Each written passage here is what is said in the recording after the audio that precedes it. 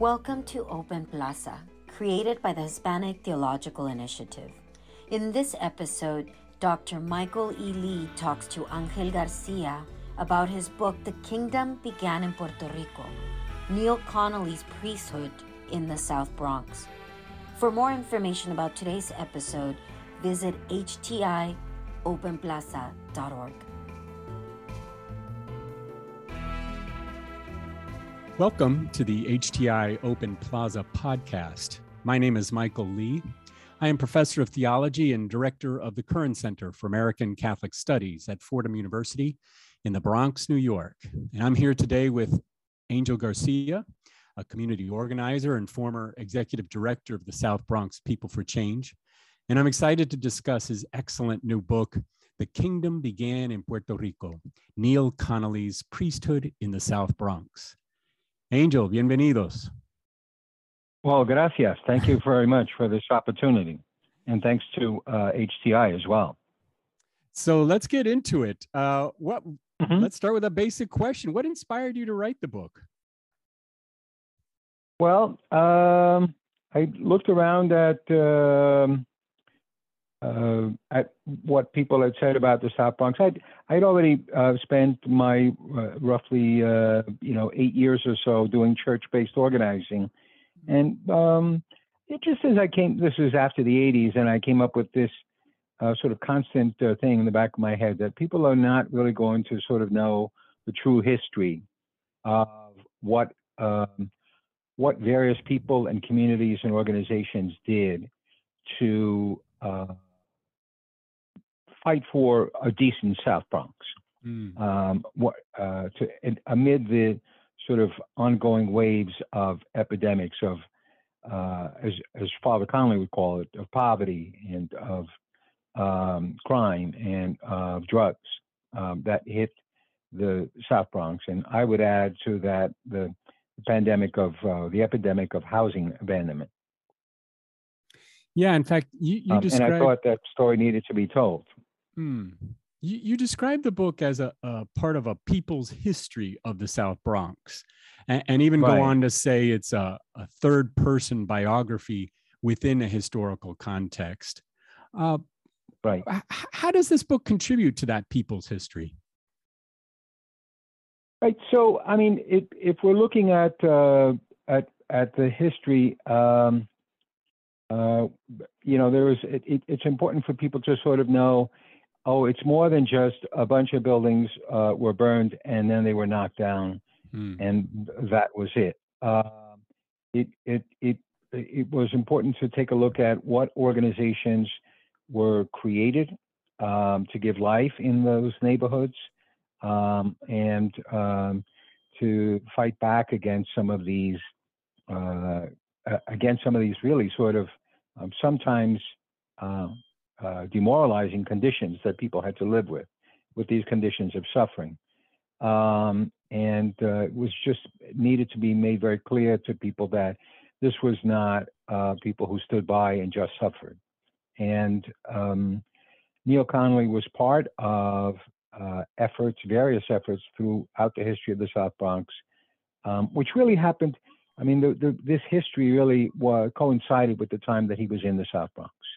The history that we understand really began in the late 50s and 60s, and perhaps even before then. But that was the time when people were facing pretty fierce conditions.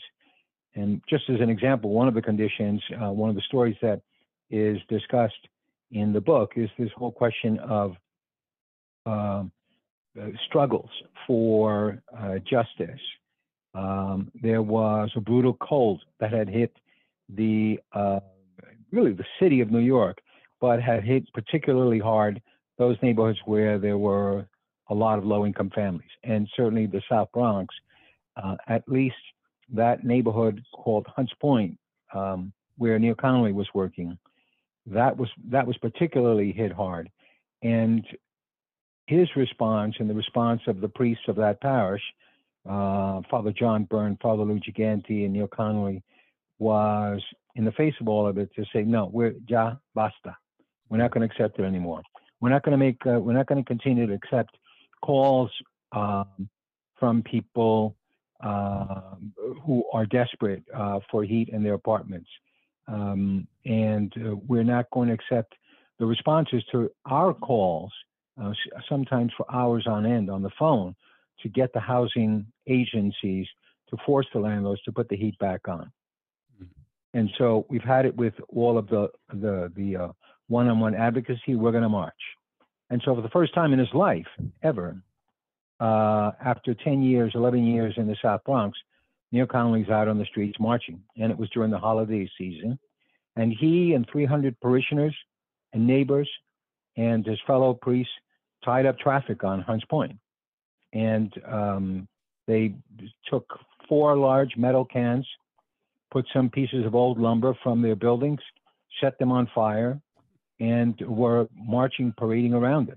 This is something he would have never envisioned in the years of seminary. There's 6 years of minor seminary, 6 years of majors. He would never have imagined that this was what he was going to be doing to become a true priest. But he decided this is what he had to do. And he joined and formed and grew a group called the Bronx Clergy Coalition, which fought for emergency housing repairs and for legislation during that period of 1969-1970, even to the point of going down to City Hall and disturbing a city council meeting and getting arrested for it, because he and his clergy said this is not acceptable anymore. And that was just one of the sort of first actions. Obviously he did it with a lot of anxiety and a lot of tension, but he realized the status quo. I can't worry about whether I'm disturbing the status quo or not. The status quo means that my people are suffering. All of these people I've been seeing in my rectory, they're all suffering, and I can't accept it. And nobody's responding. This is the next step. So that was one example. Yeah, that story reminds me that this book, at one moment, is part of that history of the South Bronx. It's a history of this Puerto Rican population in the South Bronx. Right. But it's also the story of this priest, this one priest of Irish background who serves this community. And I wonder if you talk for a moment about that choice. I mean, how would you respond to someone who says, hey, I don't want to read a book about a white savior in the Bronx? Well, what does the focus on Father Connolly do for you? Right. I saw in this person a real, his story, as the more I got into it and the more rewrites that I did of it, I realized this is a story about someone searching for what it means to be a true priest. And he was doing it in a significant historical time. And then I stepped back, and as I got to read this document from Vatican II, the very influential event, the gathering of all the bishops in the world in the mid-60s. And this one particular document, Gaudium et Spes, said, we the church, we are marching in history with humankind. And I think this is an example of a person who came to recognize that, and who came to realize that that's what the church that he belongs to needs to be about. It needs to march in history. And he was responding, he was thrust into historical conditions where 750,000 of us came to New York and disturbed essentially the makeup of New York City and the status quo of New York City. And he had to respond to them. The church had to respond to them. And this was at the same time, after the Second World War, that all sorts of forces were at play. Neighborhoods were being emptied out. By mostly white households who moved out into the suburbs. Laws were being passed, decisions were being made. And all of a sudden, you've got a place where the Puerto Ricans come in huge numbers, and they're creating a whole history of themselves.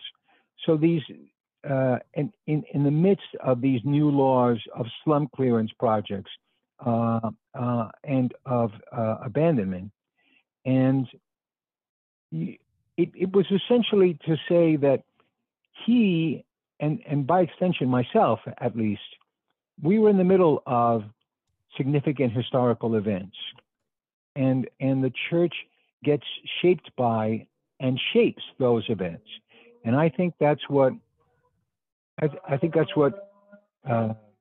ministry, whether it's social justice ministry or ministry within the church, or hopefully a combination of the two, that's what it's about. You recognize that you are marching in history with humankind, and presumably with the goal of building the kingdom of God on earth, of moving humankind towards that point where everyone lives in dignified conditions. And his learning experience was shaped by these historical forces. And I'm looking to see, I saw for myself, oh, I'm a product of all of these historical forces. And I would like any reader or any audience to know that whether they like it or not, they are in the midst of those historical forces. And they need to come to recognize that with each day, to understand where do they stand in relation to those, and how can they do something about those historical forces that often make life difficult for the people that you minister to, and make conditions better. Because the forces will come at you. Oh yeah. And they will happen around you, and either you will respond to them proactively, or they will sort of sweep you up in whatever negative way that they often do, and you will be left powerless. The question is how to develop and create meaningful power in that situation. And so I think that applies to anyone who's involved in the field of ministry or social justice. Yeah, in terms of those great historical circumstances, you already mentioned the circumstances within the Catholic Church, especially that landmark event of the Second Vatican Council that's taking place in 62 to 65. But, you and I know that great moments like that just don't come out of thin air. Exactly. There's all sorts of seed in the ground. And for Neil Connolly, of course, it's 1958 when he participates in a summer program in Puerto Rico that serves as this amazing moment of transformation. I think of this individual, but a lot of others, to these larger questions of the church, as you say, walking in history. So let's talk a little bit about that kingdom that began in Puerto Rico. Why was Neil sent there? Why was Neil part of a group of priests who were going to Puerto Rico? Sure. So, again, myself and 750,000 other Puerto Ricans, we overwhelmed the city over that 18-year period, primarily from 1946 to 1964. We came in one wave after another. We were, of course, U.S. citizens allowed to freely travel here. We were mostly looking for economic opportunities, didn't have a command of the English language, and by definition, essentially, we were all Catholics. And the city of New York had a really difficult time responding with its institutions to that community. Yes, they came up with certain programs, et cetera, the city government, but it was the people who were it was really left up to the church. And Cardinal Spellman took a look at this community that for years he was wondering what to do with them. And then eventually you've got Father Joe Fitzpatrick and Father Ivan Illich, who sort of come to the rescue and say, listen, Cardinal, we will establish a program so that priests can go down And sisters can go down to Puerto Rico, immerse themselves in the language and the culture of the people, and come back and be ready to serve all these new parishes with all these new Puerto Ricans. And this is the way to do it. It's not enough to just sort of go to a Berlitz class at night and just learn Spanish. They needed to learn about the people because, particularly Ivan Illich, extraordinary visionary and critical thinker, he said, this is a different Catholicism. Well, this is a different sort of expression of Catholicism. Even with the same set of beliefs, the people of Puerto Rico have it on their own terms because it's based on their own historical experiences. And the people who are down there are people who will go to Mass, particularly those in the campo, in the countryside, away from the city. They will go to Mass in small chapels that were built by them. They will participate in services in whatever prayer groups in people's homes that are led by pray-ers, prayers. Women, these were women who would lead prayer services for whatever purpose it was. And people would say, well, why are they doing it? Where are the priests? Why don't the priests do it? Well, the priests were not there in significant numbers, particularly once the U.S. came in and took over Puerto Rico. The original relationship between church and state that essentially covered the entire island with priests changed, and many of the parishes were without priests, and people of Puerto Rico, being the resourceful people that they are, they said, well, we'll figure out our own way of doing church. And that's what they needed to find out about. And Neil Connolly had to realize that it was not going to be the church that he had just experienced a week ago or a couple of weeks before he went to Puerto Rico in the fancy ornate St. Patrick's Cathedral with all the pomp and circumstance and the beautiful structures and the formal confessions that he had experienced. And it was going to be none of that. It was going to be just direct experience with the people. And if he didn't have an idea of that during the classes that he was going to at the Catholic University, he got it on that first weekend when he went to the mountains, went to what we call today a bodega, was called a colmado in Puerto Rico, a general store. Walked past all of his strong containers of bacalao, of codfish, that's just sort of the strong odors, and went to the back of the store, sat on a wine crate, and heard confessions from people who were sitting on milk crates on either side of him. And they kept coming and coming and coming and coming. And he was overwhelmed by the sheer number of people who wanted to see him as a priest. He was overwhelmed by the directness of the people. He was overwhelmed by their complete and utter faith in him, their trust in him. And he was sort of absorbed into it, if you will. And then other experiences of similar kinds of sacraments and events really made it clear to him that this was a people that was very accepting of him. But this is not a people that they didn't do the old Catholic routine of the traditional Irish Catholicism that he and the entire Church of New York was built on. Yeah, and I think it's a Catholicism that many people feel is just a default. That is Catholicism, and yet Neil's experience is one that opens them to a new world in many senses. Exactly. Illich described it as de-Yankification. Exactly. But Connolly comes back then to New York, changed. Mm-hmm. What would you say was key to that change, or what does he see in a new way?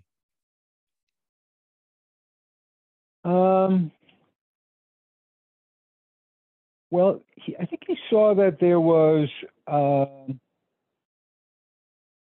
a different way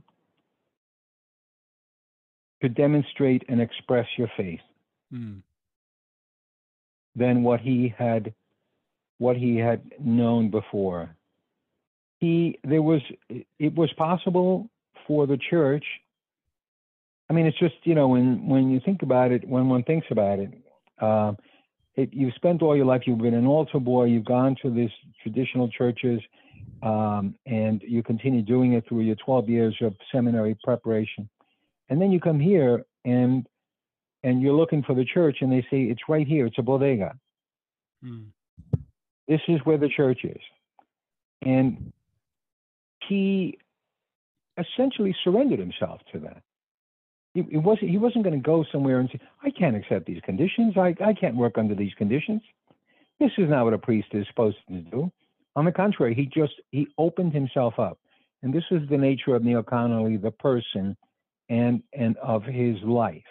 He opened himself up and said, okay, I am here.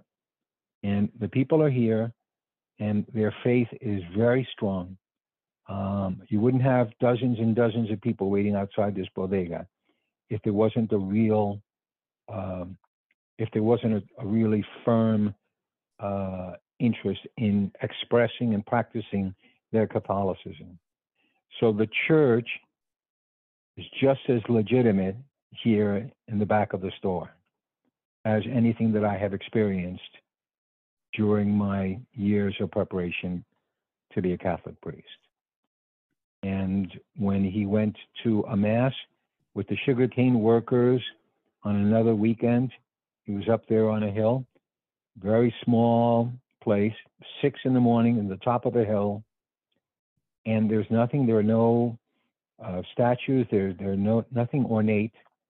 He's just there in this little structure that's been built, and it turns out it's been built by the people. And he says mass there. And oh, by the way, he had to take off his shoes because it had been raining the night before, and he had to take off his shoes and socks because the area around the chapel was deep in mud. And so that's the way that he entered this church, and that's the way that he delivered service to a bunch of very dedicated and faithful sugarcane workers one Sunday morning. And that's where the church was. And so that expands that whole new definition. Find it essentially told him, find the church anywhere. Find the church wherever, to paraphrase, wherever 2 or 3 of you are gathered in my name. And this was truly wherever 2 or 3 or a couple of dozen were gathered in his name. And he realized, okay, this is the group of people. This is their approach to this. It's very direct. It's very much coming from them. And if you stick with them, you'll see that this is just as holy as any place else that you could imagine. Yeah, that's wonderful, and that shift, not just in terms of formality to informality, but that, as you say, seeing the church out there, I think is a really powerful part of this story, not in the least because when Neil Connolly comes back and carries out his ministry in the South Bronx, yes, it's about the sacraments. Yes, it's about liturgy, but it's liturgy on the street. It's about the lives of the community and how to make that community a better place so that it reflects, as the title of the book indicates, right? The kingdom.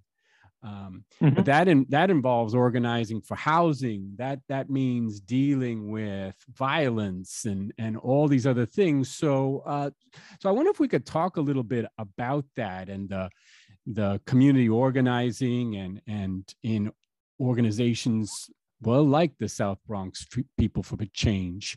I was really taken with your description of this Summer in the City program, and right. Bob Fox, who I guess was a mentor to Neil Connolly, he gives this talk in 1966 that talks about isolation as the principal problem Um, I was struck by how much that resonated even today. Isolation, Right. and Yes. the kind of solution that Fox, but also Connolly would embrace. You talk a little bit about that program and how Neil Connolly kind of got into community organizing in the Bronx? Sure. Sure. I mean, this was so Bob Fox. By the way, I think it's just important to note that Neil was always a student.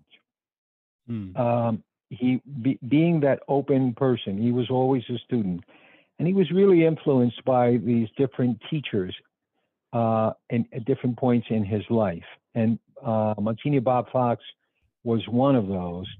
He, in fact, was a participant, along with a couple of other key priests, in that summer in Puerto Rico when he was in the university. He was a student, just like Connolly was. But he comes back and he's created this program that was supposed to be, by the way, it was the Archdiocese's answer to Lyndon Johnson's call for a war on poverty. And somehow this, as Johnson said, we've got to combat poverty on the streets. And in fact, there was much more to the programming beyond what took place on the streets. But through the Archdiocese through Bob Fox, created, in fact, a program that took place on the streets. It was called Summer in the City. And Fox had always been had been developing these principles of the public forum, of relationships, and creativity as strategies, as part of an approach that can be taken to break the isolation that he believed is essentially at the heart of the powerlessness of people in the city. But in fact, he also believed it was at the heart of the American culture, that we were each isolated from the other, that we were only, we didn't really have enough of an opportunity to build relationships with others. We were only looking for ourselves or for our immediate family, and chasing an American dream. His feeling was that, in fact, the powerlessness that existed in the inner city needed to be addressed by breaking that isolation. And in fact, he was affirming something that Neil Connolly and his parish group, he had the Movimiento Familiar Cristiano, the Christian family movement, had asserted way back when, that everyone had left the campo and those small pueblos in Puerto Rico where they knew each other and they could relate to each other and they could help each other out, to these very large multifamily buildings where everyone is in their own world. They're all separated from each other in these dark, cold apartments. And they couldn't relate to each other. And Fox said, we need to relate to each other. We've got to figure out a way to do it. Let's use creativity. Everyone wants to express themselves in some way. They do want to be creative. Whether or not you are Leonardo da Vinci or someone doodling on a piece of paper, you are always looking to express yourself. And so there is that creative urge.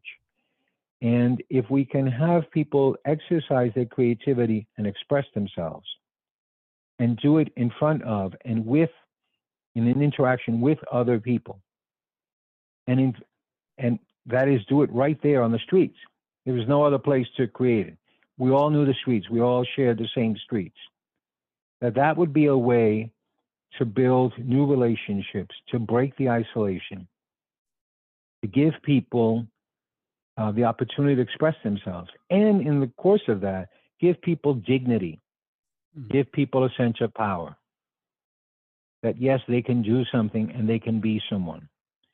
And so then they structured it so that they would have the volunteers of the parish, the priests, the bishops, the sisters, lay persons would come in, and they would come in with artists of all kinds, visual artists, musicians, actors, theater people, and sculptors, etc.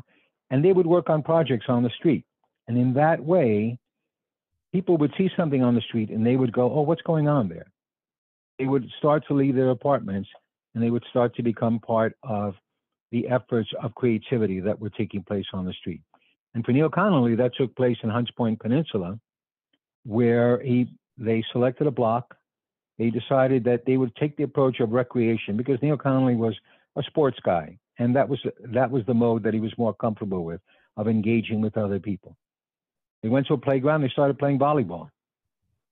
A couple of years later, after many days of recreation and engagement and interaction with people who didn't know each other at the beginning of the summer and who became good friends by the end of that summer, within a couple of years, Neil Connolly had really built a very strong committee that organized and led those efforts in the summer.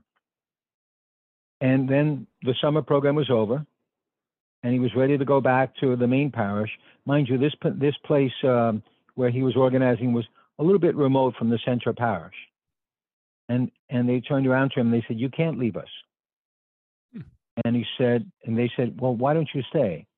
Why don't you help us build something here?" So he had developed the people to the point where they said, "We've got to make this continue. We've got to grow it." And he turned around to them, and this was one of the traits of Neil Connolly, to challenge people. He turned around and he said, "Okay, look, I'll come back, but I'm not going to run this. I'm going to go on vacation. You guys are going to get together here, get your chairs, bring them out here on the street, have your meeting, and decide whether or not you're going to take responsibility for what we create here. And when I come back in a couple of weeks, you'll let me know what your decision is. If you want to do that, you'll run it, and I'll help you out, but I'm not going to lead it." He comes back, and they said, "We decided we're going to do it." So he realized he had built something there. He had built a group of people that were empowered enough that they wanted to create something. And within half a year's time, they had built a full-service, multi-service center for the community, and they built a chapel in this remote area of the parish, their own chapel. And both the community center and the chapel were led by the laypersons there. He essentially worked for them. And through that, they were able to provide all kinds of services to seniors, to youth, education, helping people get qualified for exams to work at Con Edison. And they even developed a program for a group of what they called the leftover Jews from the neighborhood. Because believe it or not, there was a decent enough sized older Jewish population in that community. They didn't have any services, and they worked to ultimately create a program for them. And so this got to the point where he was so involved with them that that's where he was delivering mass. And then it got, and by the way, on the cover of the book, you'll see a photo of him with a group of young people and someone playing a guitar and others in a procession down the street. Well, that was taking place in Hunts Point Peninsula, because he was even delivering mass both in the chapel and out on the street, so that people could see the church was present in this neighborhood. And it had even gotten to the point where they were doing the Misa de Gallo, the midnight mass, at that church. And he joined them after the mass was over. And his parents, his mother, and his brother had come up from Yorkville neighborhood, and he had introduced them to his community. They were all very happy to see them. And he said, "Look, I don't know if you want. We're going to go to our next step. We're going to go out and carry out the parranda, this classic Puerto Rican caroling, Christmas caroling in people's apartments and all the buildings in the neighborhood." And he said, "I don't know if you want to join me. I don't know if you want to go. You can go home." They said, "No, we'll go." And so he was joined by his family, and they went knocking on doors.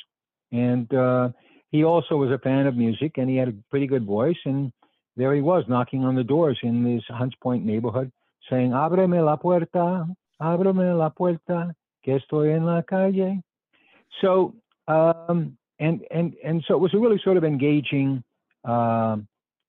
community organization that he had developed, and he was very much a part of it, and he defended it even in the face of various sort of challenges that came his way. I think that's a remarkable piece of the story because, I have a lot of students who are interested in social change and have taken part in movements from Occupy Wall Street to Black Lives Matter. But I think there are a lot of lessons about social transformation here by that creativity and especially that long-term creating relationships. Neil Connolly just got people to find their own strength, their own power. And that's a big word in the book, people power, that at one moment describes kind of social transformation and how that can occur, which is a great part of this book. And then at the same time, when you look at it theologically in terms of Connolly's priesthood, how to really exercise a true priesthood and really true power or a real view of power. You in the book, you contrast power priests, kind of focused on political power, and people priests who focused on developing people power. Can you talk about that a little bit more? I mean, what do you mean about using power to lose power? What does that mean? Right. Sure. Those points were, these were things that, Connolly sort of intuitively or instinctively tended to lean towards that habit, towards that activity of developing people. That's what he saw was an important thing to do. And so even though he did sort of support his friend Father Lou Gigante, the first Catholic priest to run for Congress in the state of New York, and he supported his political campaign, and he lost, but then he supported him in his subsequent city council campaign where he won. But his feeling was that even with like the political club that Father Gigante had developed, that he could really have spent his time teaching the people there to understand issues, to understand policies, to understand politics, and to themselves using their good principles of justice and their knowledge of the issues to take a stand for themselves. But that was not the way that Father Gigante felt comfortable doing. But that's what Neil Connolly would have preferred. And when he was part of Movimiento Familiar Cristiano, the idea there, this was something that really was, came out of a movement in the 19-teens in Europe from Catholic Action. So this is essentially a reenactment of Catholic Action in the South Bronx, where laypersons came together and said, see, judge, act. Take that approach, that three-part approach, and figure out how your Catholic faith, you as a layperson, as a member of a lay group with your Catholic faith, can take a look at the world and do an analysis of the situation and why that situation is occurring. What are the root causes of it? And you can then formulate the actions to solve that problem. So he was doing that even with the Movimiento Familiar Cristiano. Now, their solution, their problem as they saw it was that isolation, as Bob Fox had done. And their solution was to organize a bunch of trips so that people could go up to, out of state, and they could be in nature together. And they brought together hundreds of people, and they did address that issue. And Connolly was impressed with how those persons made the decision. They were the ones who selected the issue of isolation, and they were the ones who came up with, and they were the ones who conducted their analysis, and they were the ones who came up with the solutions and implemented them, and he was there to support them. So even from that early experience, he was doing it. And probably another thing to add is that this was a man who had a real appreciation for things that had gone on nationally and internationally in the church. And so this Catholic Action movement he was aware of. And he said, yes, this would be a good thing to be a part of because it develops people. And his role as a priest was not to dominate, not to direct, but to support. And he did it again with Seneca Center. Building off of that Movimiento Familiar Cristiano, that incident on the street where they said, you can't leave us, not after what we built. And he turned around and he said, don't tell me what I can't do. You decide to take responsibility for this organization and I'll support you.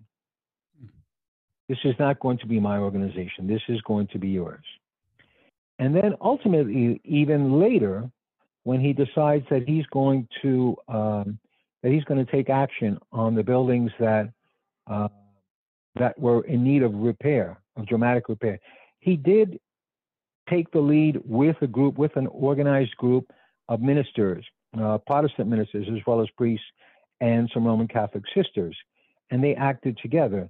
But he knew that something else needed to be done. He wasn't sure exactly what that vehicle would be, and that vehicle came along because he realized otherwise he would act as if he had power as a priest. But ultimately, when he took on the campaigns against the arson that was taking place in the South Bronx and against plans to rebuild the South Bronx coming from on high, from the federal government, from the Jimmy Carter administration, and from City Hall, from the Koch administration, he realized we're not going to win this. No matter how much advocacy we do, we're just not going to win this. And in the meantime, the people that we seek to be representing on these issues, they're not going to benefit. And he came back to those original principles of let the people become their own voices, and let the people become organized. And didn't quite know exactly how he was going to do it, but again, teachers came in, and on the social justice side, he was brought in by Father Phil Murnian, to attend the national conference of the Catholic Conference on Urban Ministry. And so now he becomes this national priest, Neil Connolly, but always committed to the South Bronx. And he starts to learn about something called church-based organizing. And he finds these extraordinary teachers, Harry Fagan, Father Larry Gorman, Sister Marjorie Tuart, who were members of the board of this SECUM organization, along with Connolly. And they were holding conferences about the latest techniques and approaches and results of organizing campaigns around the country. But he's really impressed with the three of them because they had put together a format, a training format, essentially a three-part training program that they offered at Notre Dame and in other parts of the country that discussed an approach to organizing that combined faith and the scriptural basis and the theological basis for social justice and for social action. That was delivered by Father Larry Gorman.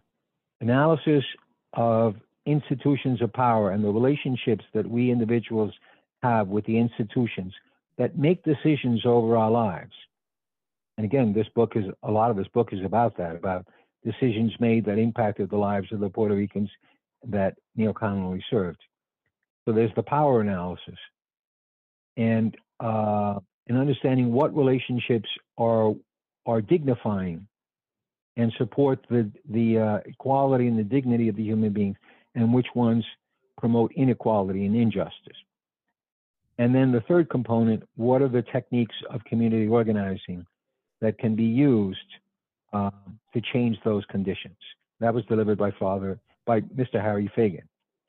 And that team delivered that training at a workshop that Neil Connolly was in. And he said, wow, this is amazing. This is what we've got to bring back to the South Bronx. We've got to do something with this.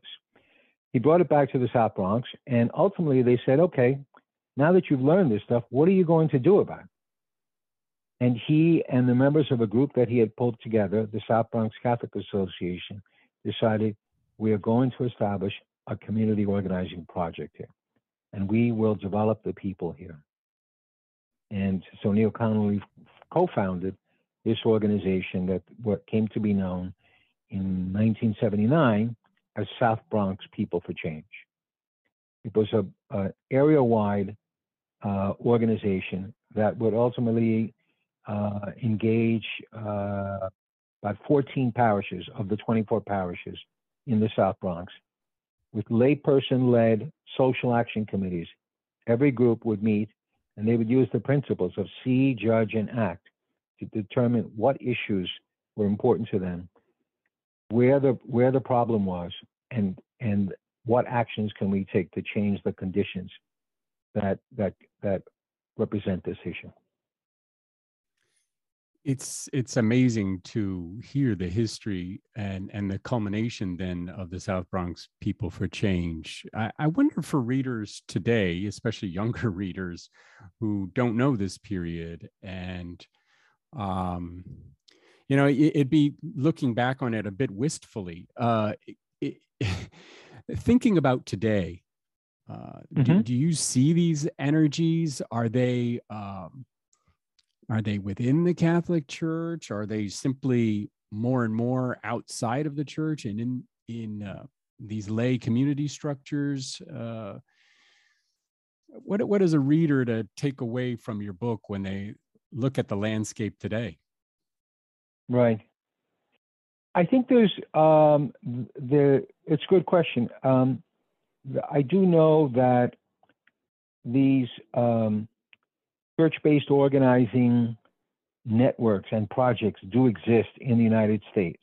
They can be found in most of the states of the United States. There are a couple of national networks. What was known as the PICO organization that originated in California is now known as Faith in Action. And you've got a combination. They're generally ecumenical, and both lay-led and minister-led, and they involve some of the same kinds of activities, looking at the issues that are affecting people in their neighborhoods, and making an analysis of where the causes are and what the solutions are, and then taking direct nonviolent action to confront them. And the fact that they are these are organizations with budgets, with organizing staffs in each of the states and the cities where they're located, is a good indicator. And obviously, it's always a challenge for these kinds of organizations to keep themselves funded. But it suggests that there's going to be longevity, that there's going to be some staying power. So that to me is a really good indicator of where there is action taking place, involving actual parishes and the lay persons and the lay leaders. Of course, just like there's always been, I think, in the church since, when you look at the liturgical movement of prior years, or the Christian family movement, or Catholic Action, there are always going to be Catholic lay leaders who will take action on both on church issues and on world issues, if you will, on the issues of the world. So, I think you're going to find those groups present. They may be sort of operating in a parallel situation, if you will, to what the traditional Catholic Church may be doing, but they are also organizing and taking on issues. I know that there was a call to action group in New York that spent many years looking to challenge the death penalty. And they have been looking now at issues of solitary confinement. And so they're taking action on that. There's certainly a strong movement going on in a number of places to confront the climate issue. And that's something that obviously we all need to take a look at in whatever way we can. And there you will find, I think, a good number of these faith and action groups, for example, and other similar church-based organizing groups will be taking on some of these larger issues. They have started to look at health insurance and healthcare in America. Because they have been able to form broader networks, they are in a position to confront bigger issues, which is something that we had a difficulty doing when we were in the South Bronx. We were wanting to do something about the future of the South Bronx as a bigger area, but we still had to meet people where they were with the issues that were in front of them. You know, in thinking about Neil Connolly, and you know, I've had to write a little bit on a person like Archbishop Oscar Romero of El Salvador.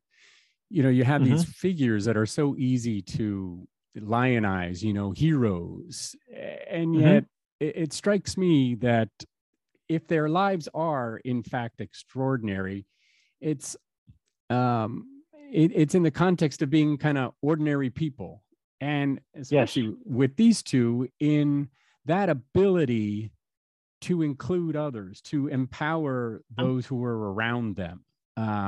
Not that they had some kind of special, you know, Marvel hero ability, superpowers or something, but that they were able to really catalyze communities that empowered, you know, it just empowered people to act and so that the results somehow become special. But what you're talking about are just ordinary people. I wonder if you faced that challenge in writing about Neil Connolly. Right, sure. I mean, I certainly, I mean, he was applauded for a lot of the work that he did, and I mean, he became a more visible figure. You know, as Archbishop Romero became more visible figure when he you know attained his titles. You know, Neil Connolly became the vicar of the South Bronx. You know, they realized that if this were going to mean anything, and he wanted his work to be meaningful, and that's sort of what drives him, you know, and that's sort of the way that I was able to sort of approach. That's where I was able to, I think, you know, take a look at what was his approach, what was driving him, and think about it. So I don't tell the entire story of the South Bronx or of all the other organizations, but more from what was he seeing and what was he confronting? What was he aware of? And what was he responding to? And because he is himself is going through the process of see, judge, and act in response to the conditions that he sees in front of him. And I think he was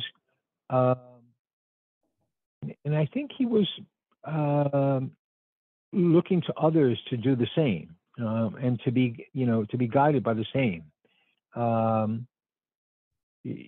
You look at what is needed, and so when they decided, for example, that they needed a vicar for the South Bronx, they said, well, it can't just be sort of a ceremonial position. And oh, by the way, it cannot be appointed by the cardinal, even though that had been the procedure in every vicariate in the archdiocese since those things were created. A cardinal always appointed the vicars. In this case, it was that he said, well, let's get the people together from the Catholic Association, decide how we're going to approach this. And they said, we should create a full-time vicar because we're talking about the South Bronx, for Christ's sake. There's a lot of needs here. We have a lot of issues. You know, when we're talking about the South Bronx, we're talking about a population that was roughly 700,000 people. It was a city. In the proposals that we wrote, we compared it to Milwaukee, to Boston, to Detroit. That's what it was, and that's what it is. And so they said, we need to have something that will allow the person, that vicar, to really have enough time to engage with as many of the parishes as possible. Find out what their needs are. Find out what he could do to support them. He took that mission, and he was elected the vicar. by the people there, and he kind of shocked the people down at the archdiocesan headquarters when they said, "Oh, listen, we wanted to talk to you about appointing a vicar." He said, "No, we don't need that. We voted for one already. We elected one already." And people were shocked by this act of democracy within the church. And this doesn't make him this great lion. This just makes him this believer that this is the way you do things. You go to the people, see what they want, see what they need, let them express themselves, and good, if they are acting in good faith, good decisions will come from this. And then you are held accountable, by the way, to the people for the role and the responsibilities that you take on. And I think that's what it was. I venture to say, without having been a student of Flameto like yourself, that you see this responsibility. You pray and you see what are you being called to do, and the call is to serve people, and the call is to create a community among all of the parishes of the South Bronx, and the call is to allow each of these parishes to develop to their fullest. And there's a call also to create entities that might be able to serve all of these parishes. And they did so by creating two organizations, South Bronx People for Change and the South Bronx Pastoral Center. And I've discussed a little bit of People for Change. In the Pastoral Center, essentially, people were being taught to be ministers, baptismal, Eucharistic, music ministers, and lectors, laypersons. And by the way, these were the Puerto Ricans that Neil Connolly was first just sort of baptizing. I mean, this is from the same generation of people who, a couple of decades earlier, in 1958, he's spending his time baptizing 1,500 people a year, 1,000 people a year. And they were just becoming a part of the church. 20 years later, he's supporting an organization, the South Bronx Pastoral Center, that was taking these people and teaching them to be ministers. And it was significant because it was an extension of that principle that you must develop the people. But it's also from a very practical point of view, Michael, looking at this question of what's going to happen to us, speaking of white ministers, what's going to happen to us white guys and gals when we're gone and when we're not being replaced in significant numbers by priests and sisters and brothers, because that's what was going on too. Who is going to lead this growing Hispanic community? The church had not come up with, they had come up with a plan to send priests down to Puerto Rico and sisters to learn the language and learn the culture and serve. But they did not come up with a plan to create a whole new cadre, a whole new corps of future Puerto Rican priests, for example. Because if there were, it was purely by accident. It was not any kind of deliberate program that did this. And Neil Connolly said, following Bob Stern's guidance, because it was Father Bob Stern who created this small program in one parish, he told him, you need to make this available for the entire South Bronx. You need to make as many lay people as possible ministers in whatever capacity they can be, to understand the theology and to understand the sacraments and to be able to deliver them, essentially creating a seminary for lay persons of primarily Puerto Rican background. The only one of its kind in the United States was created in the South Bronx, and it ran for a good 15 years. Yeah, it's such a different model. Even if you think earlier in the 20th century, the model for a lot of Catholic immigrant populations was the national parishes, but here, yes, this overwhelming number and new strategies that needed to be devised. But what strikes me, especially today, when not just in the Catholic Church, but in all of the Christian churches, people are talking about deconversion, about young people not choosing to be within, faith traditions. You say at one point, I believe that, and in this case, you were talking about the Puerto Ricans and even larger, the Latinos and Latinas across the United States could be wooed to support their church in every way possible with a different kind of church, one that emphasizes community over institution, that gives them, as you say, a full stake in every aspect of the church. I think that's a remarkable vision, and quite frankly, not very common one, where, you have a prominent archbishop, declaring that organizations for social justice are pseudo-religions, and seeing them as a threat. Oh, yes, right. Rather than as an opportunity to say, hey, how can we as a church, address this need, be a part of changing the society that is so wounded structurally and historically. And so, I think a huge takeaway from this book is really to put that vision of the church that Neil Connolly, and again, as part of this wider community of people finding their own power, we're really a part of, and seeing that as still an option for today.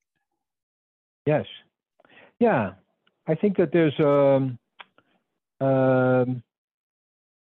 we are still, the human beings of today are no different from the human beings, post Second World War. We are still looking to find our place in society. We are still facing conditions of inequality, of institutional inequality, of poverty, and all of the symptoms of poverty that people face. And I mean, when you're talking about, I don't know, I think it's something like 146 million people sort of falling into the category of low wealth or poor in the United States. That's an extraordinary number. And so there's plenty of work to be done. There are certainly much to work on. It's not like we can sit back and say, okay, great, there are no needs. And we don't have to worry about changing, the status quo. On the contrary, and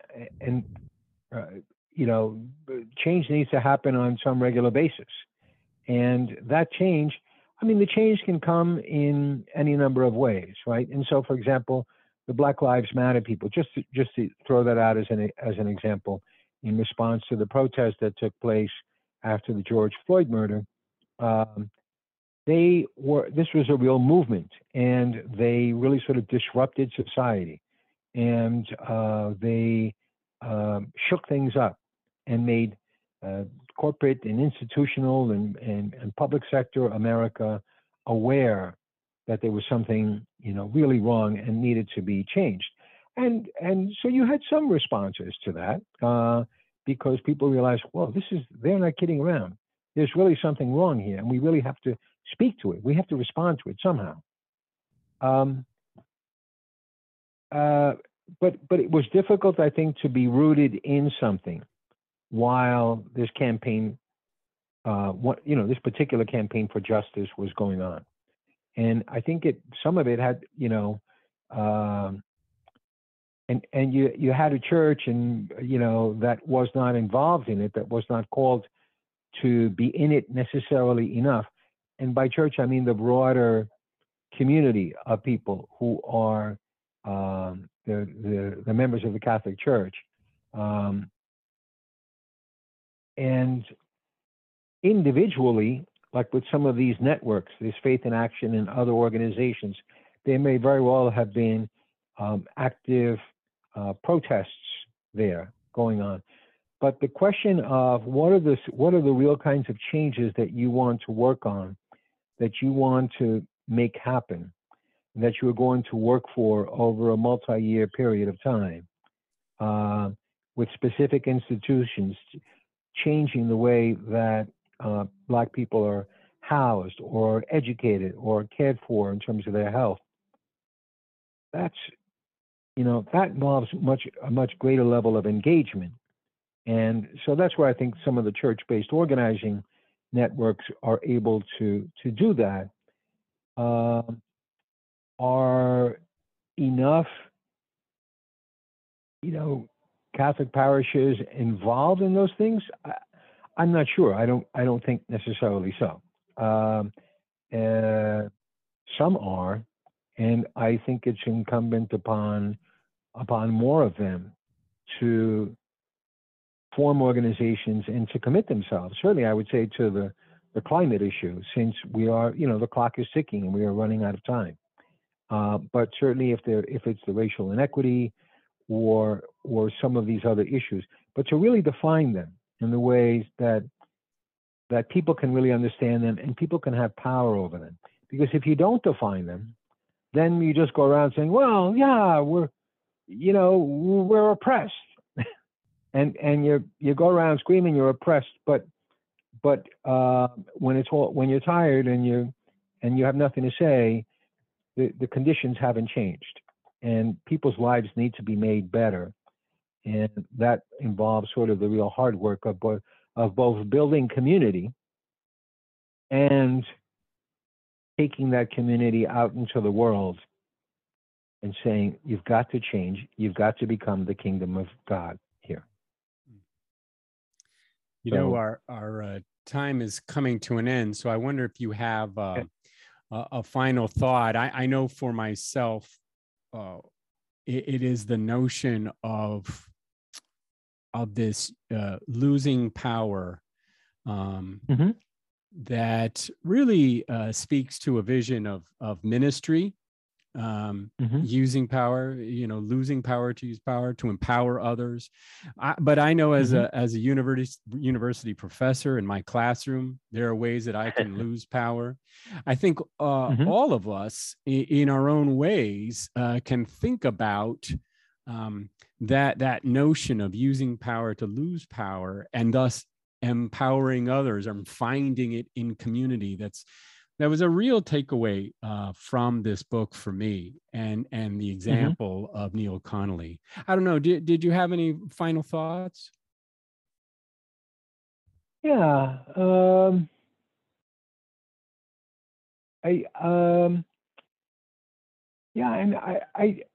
The whole question of letting people know that, from the perspective of ministry, whether you're sort of a professional organizer or a professional minister or, a lay person looking for answers, that's this vision of a shared power on earth. That's what we're working towards.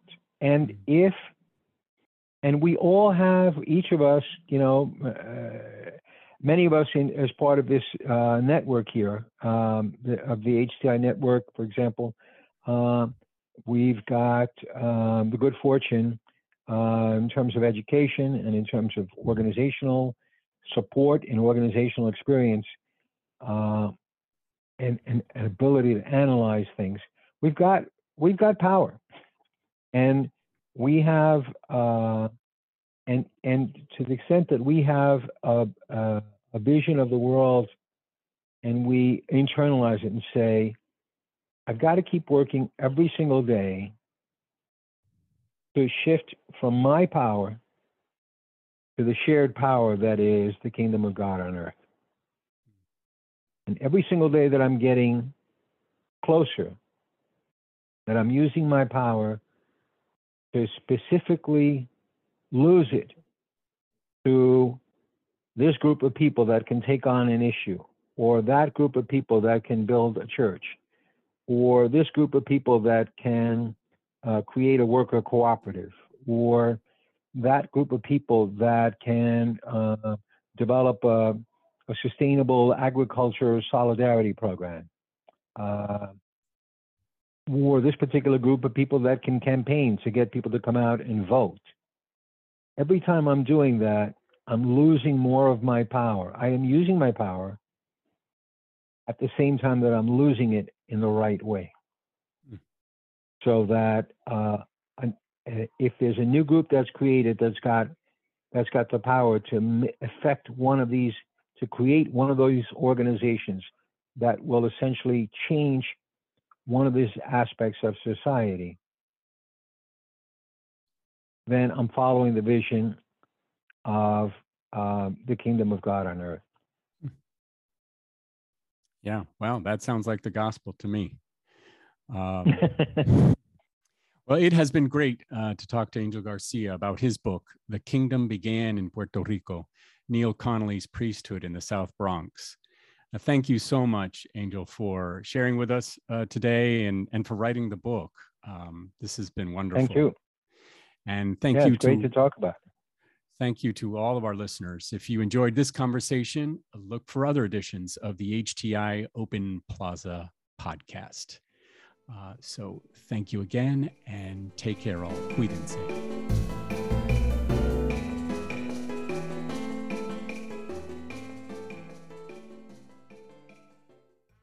This has been an HTI production. For more information, visit us at htiopenplaza.org. The Hispanic Theological Initiative provides Open Plaza as a public service. The views expressed by the guests are their own. Their appearance on this program or any reference to a specific product or entity they represent does not constitute an endorsement or recommendation by HTI.